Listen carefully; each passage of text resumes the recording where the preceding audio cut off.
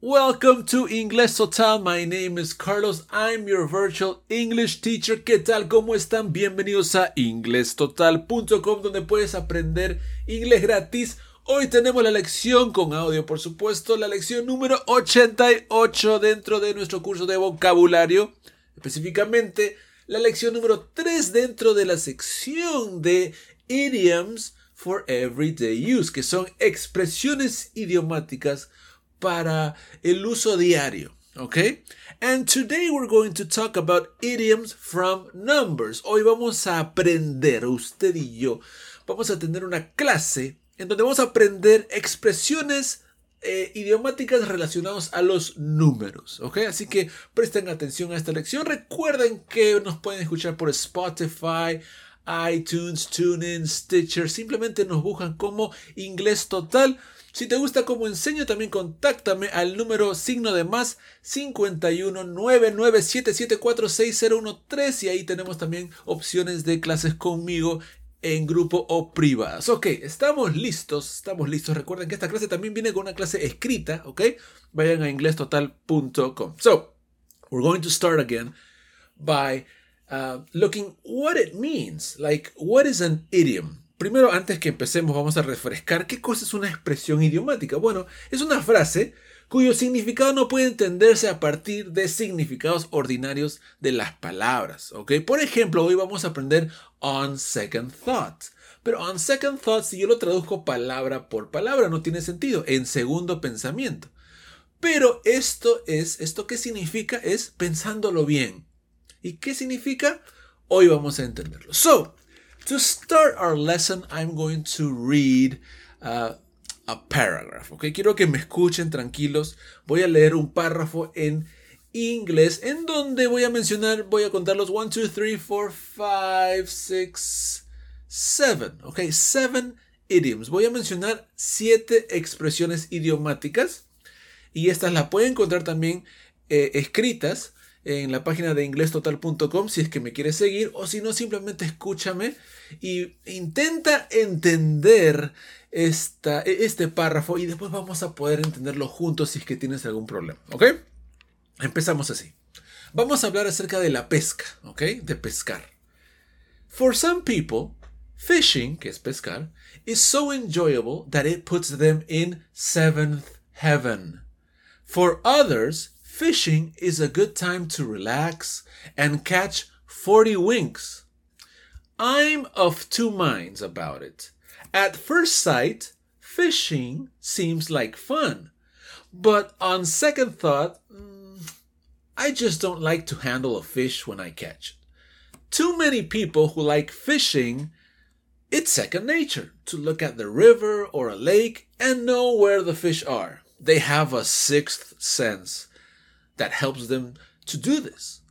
Soon they are catching fish while I'm still trying to put the worm on the hook. Profesor, ¿qué acaba de leer? No entendí nada. Bueno, vamos a entenderlo juntos, ¿ok? Vamos con la primera expresión que está en la primera oración. Dice, for some people, para algunas personas, fishing is so enjoyable. Fishing es pescar, es tan chévere, se disfruta tanto, that it puts them in seventh heaven.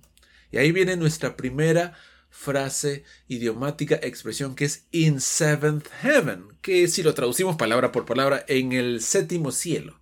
Ahora, en la parte inferior del párrafo, si quieren pueden hacer una pausa y pueden conectar a las definiciones que tenemos en inglés, ¿ok? Así que pueden poner pausa.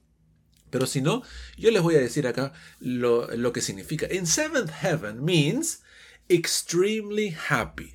Es una expresión cuando usted quiere decir que está muy contento. Por ejemplo, si ahorita estás escuchando mis clases y estás muy contento y alguien viene y te dice, how do you feel? Y le dices, I'm in seventh heaven. ¿Ok? In seventh heaven es una expresión idiomática, pero es un adjetivo. ¿Ok? So, are you in seventh heaven? Por supuesto, como expliqué, no tiene nada que ver con el séptimo cielo, ¿no? Pero esta expresión significa que estás muy contento. I'm in seventh heaven. Seventh como séptimo, ¿no? Ok, ya tenemos nuestra primera frase, idiom que hemos aprendido. For others, para otros, Fishing is a good time to relax and catch 40 wings. ¿Qué cosa? A ver, fishing, que es pescar, es un buen tiempo para relajarse. And catch es como obtener o conseguir. Pero 40 wings, ¿qué cosa es 40 wings? Si lo vemos palabra por palabra, 40 es 40 y wings es cuando pestañeas, o sea, 40 pestañadas. ¿Qué significa esto? Una siesta, ¿ok? Catch 40 wings. I had a 40 wings. Eso es que tuviste una siesta, 40 wings. En lo personal, porque yo soy muy honesto, yo nunca había escuchado de 40 wings antes de hacer esta lección. Las otras sí, todas las demás 6 sí, pero esta no. Así que para mí también, usted y yo también podemos aprender juntos. Así que 40 wings es una siesta, 40 pestañadas, ¿ok? 40 wings. Sigamos. I'm of two minds about it. Ya, ahí empezamos una oración que si no entendemos la expresión, pues no podemos entender nada. I'm of two minds. Of two minds, si lo vemos palabra por palabra, es de dos mentes. Pero que no tiene sentido, profesor. ¿Qué me estás enseñando tú? Bueno, of two minds es cuando no estamos decididos acerca de algo. I'm of two minds about it. Por ejemplo, alguien le dice, el profesor Carlos está dando una clase por Zoom y la verdad que ofrece un buen paquete y tú dices, I'm of two minds about it. O sea que estoy indeciso. No sé todavía si lanzarme con este profesor. ¿Ok? Of two minds es cuando estás indeciso y también es un adjetivo. ¿Ok? Buena frase, excelente. Continuamos con una que es muy común y parecida al español. At first sight, fishing seems like fun. La pesca parece divertido. At first sight, si nosotros traducimos a primera vista. Esto quiere decir a primera impresión. Tu impresión inicial es at first sight. Por ejemplo, conocen a un chico, las damas. Oh, look at Miguel. Oh, at first sight, he seems very nice. En tu primera impresión, ¿cuál es? De repente está bien vestido, huele rico, entonces alto, fuerte. Esa es tu primera impresión. But on second thought, eso es como decir, uy, ya revisaste tu primera impresión y vas a cambiar de opinión. Eso es con la que iniciamos esta lección. Pensándolo bien, on second thought, entonces ya lo estás pensando bien.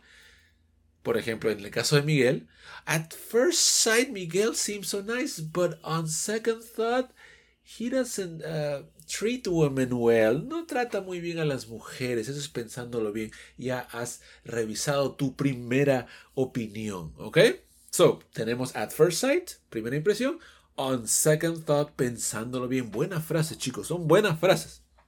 Ok, pero en este caso es on second thought, I just don't like to handle fish. No le gusta manipular un pescado, ¿no? Entonces, primera impresión parece divertido, pero pensándolo bien, no, porque no me gusta el pescado. Baboso, huele feo, pero bueno, porque hacemos el ceviche. Ok, so, to many people, continuamos, ¿eh? To many people who like fishing, a muchos que nos gusta pescar, ¿verdad? It's second nature to look at a river or lake and know where the fish are. Second nature es algo que haces de manera muy natural y fácil. Por ejemplo, imaginemos que Marcelito va a jugar un partido de fútbol. Oh, it's second nature to Marcelito. It's second nature to play football for him. Es muy fácil y natural. Esto si lo traducimos second nature, segunda naturaleza, no significa nada, pues. Pero como expresión es algo natural y fácil para él, ¿ok? Second nature. Y la última dice, they have a sixth sense that helps them do this. Pero creo que no había explicado bien en inglés. It's second nature to look at a river or lake to know where the fish are. O sea, es fácil y natural saber dónde están los peces en el río o en el lago. Eso es lo que habíamos leído. Ok, ahora sí. They have a sixth sense that helps them do this. Bueno, profesor, esto sí es algo que podemos entender todos. Sexto sentido, ¿verdad? Sexto sentido es un instinto, ¿verdad? Un sentimiento especial interno que no sabemos por qué, pero tenemos ese instinto. Eso se dice en inglés también sixth sense, ¿ok? So, ¿cuáles fueron las expresiones que aprendimos hoy? Primero, ¿qué significaba estar muy contento y muy feliz? Es in seventh heaven. ¿Qué significa una siesta? 40 winks. Cuando no estás decidido de algo, I'm of two minds. Primera impresión, at first sight. Ya cuando revisas y cambias tu opinión, quizás on second thought, pensándolo bien. Second nature es algo muy natural, muy fácil. Second nature. Y el último era sixth sense, un instinto que tienes, ¿no? Oh, yes. Lucy knows where to go. She has a sixth sense. Ella sabe dónde ir. Ella tiene un instinto natural o un sexto sentido. Ok. Y quería dar de regalo dos más que no estaban en el párrafo, que era to put two and two together. Esto es también muy común que veo en muchas películas, conversaciones. Yes, you have to put two and two together. ¿Qué es esto? Poner dos y dos juntos. Esto es como decir 2 más 2 son 4, ¿verdad? Es cuando llegas a algo, a una conclusión lógica. Entonces alguien te dice, tienes que sacar tu conclusión, ¿no? You have to put two and two together. Por ejemplo, voy a hacer un ejemplo para que todos entiendan. Imaginemos que Braulio está casado. Disculpa, Braulio, si hay algún Braulio por ahí. Braulio está casado y vemos que su esposa está saliendo en las noches y regresa muy tarde y regresa así media, ¿no? En copas, media borrachita. Entonces llega un amigo y dice, Braulio, you have to put two and two together.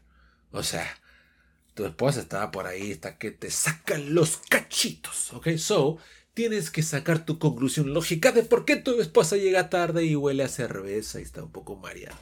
Eso es to put two and two together. Es cuando quiere decir alguien que llega a una conclusión lógica acerca de algo. Y el siguiente es lo que le decimos a nuestras parejas. Oh, you're second to none. Second to none. ¿Qué cosa es second to none? Si lo traducimos segundo a nada. Segundo a nada quiere decir la mejor o lo mejor. Porque el segundo a nada, si nosotros nos podemos a pensar en la mente gringa, segundo a nada es que siempre es la primera. Pues por eso es que eres segundo a nada. Algo así se entiende, ¿no? Entonces, por ejemplo, llega tu hijito, por ejemplo, de repente dice, oh, I played football and I am getting better. He jugado partido y estoy mejorando. Oh, yes, I am very proud of you. Estoy muy orgulloso. You're second to none. O sea, eres lo mejor que hay. ¿Te gustó esta clase? ¿Quieres más? ¿Quieres más clases gratis? Bueno. Vayan a inglestotal.com y también a nuestra página inglesaudio.com y van a obtener clases gratis. Y lo pueden encontrar también en Spotify. Y si te gusta o quieres una clase conmigo, ya sabes dónde contactarme.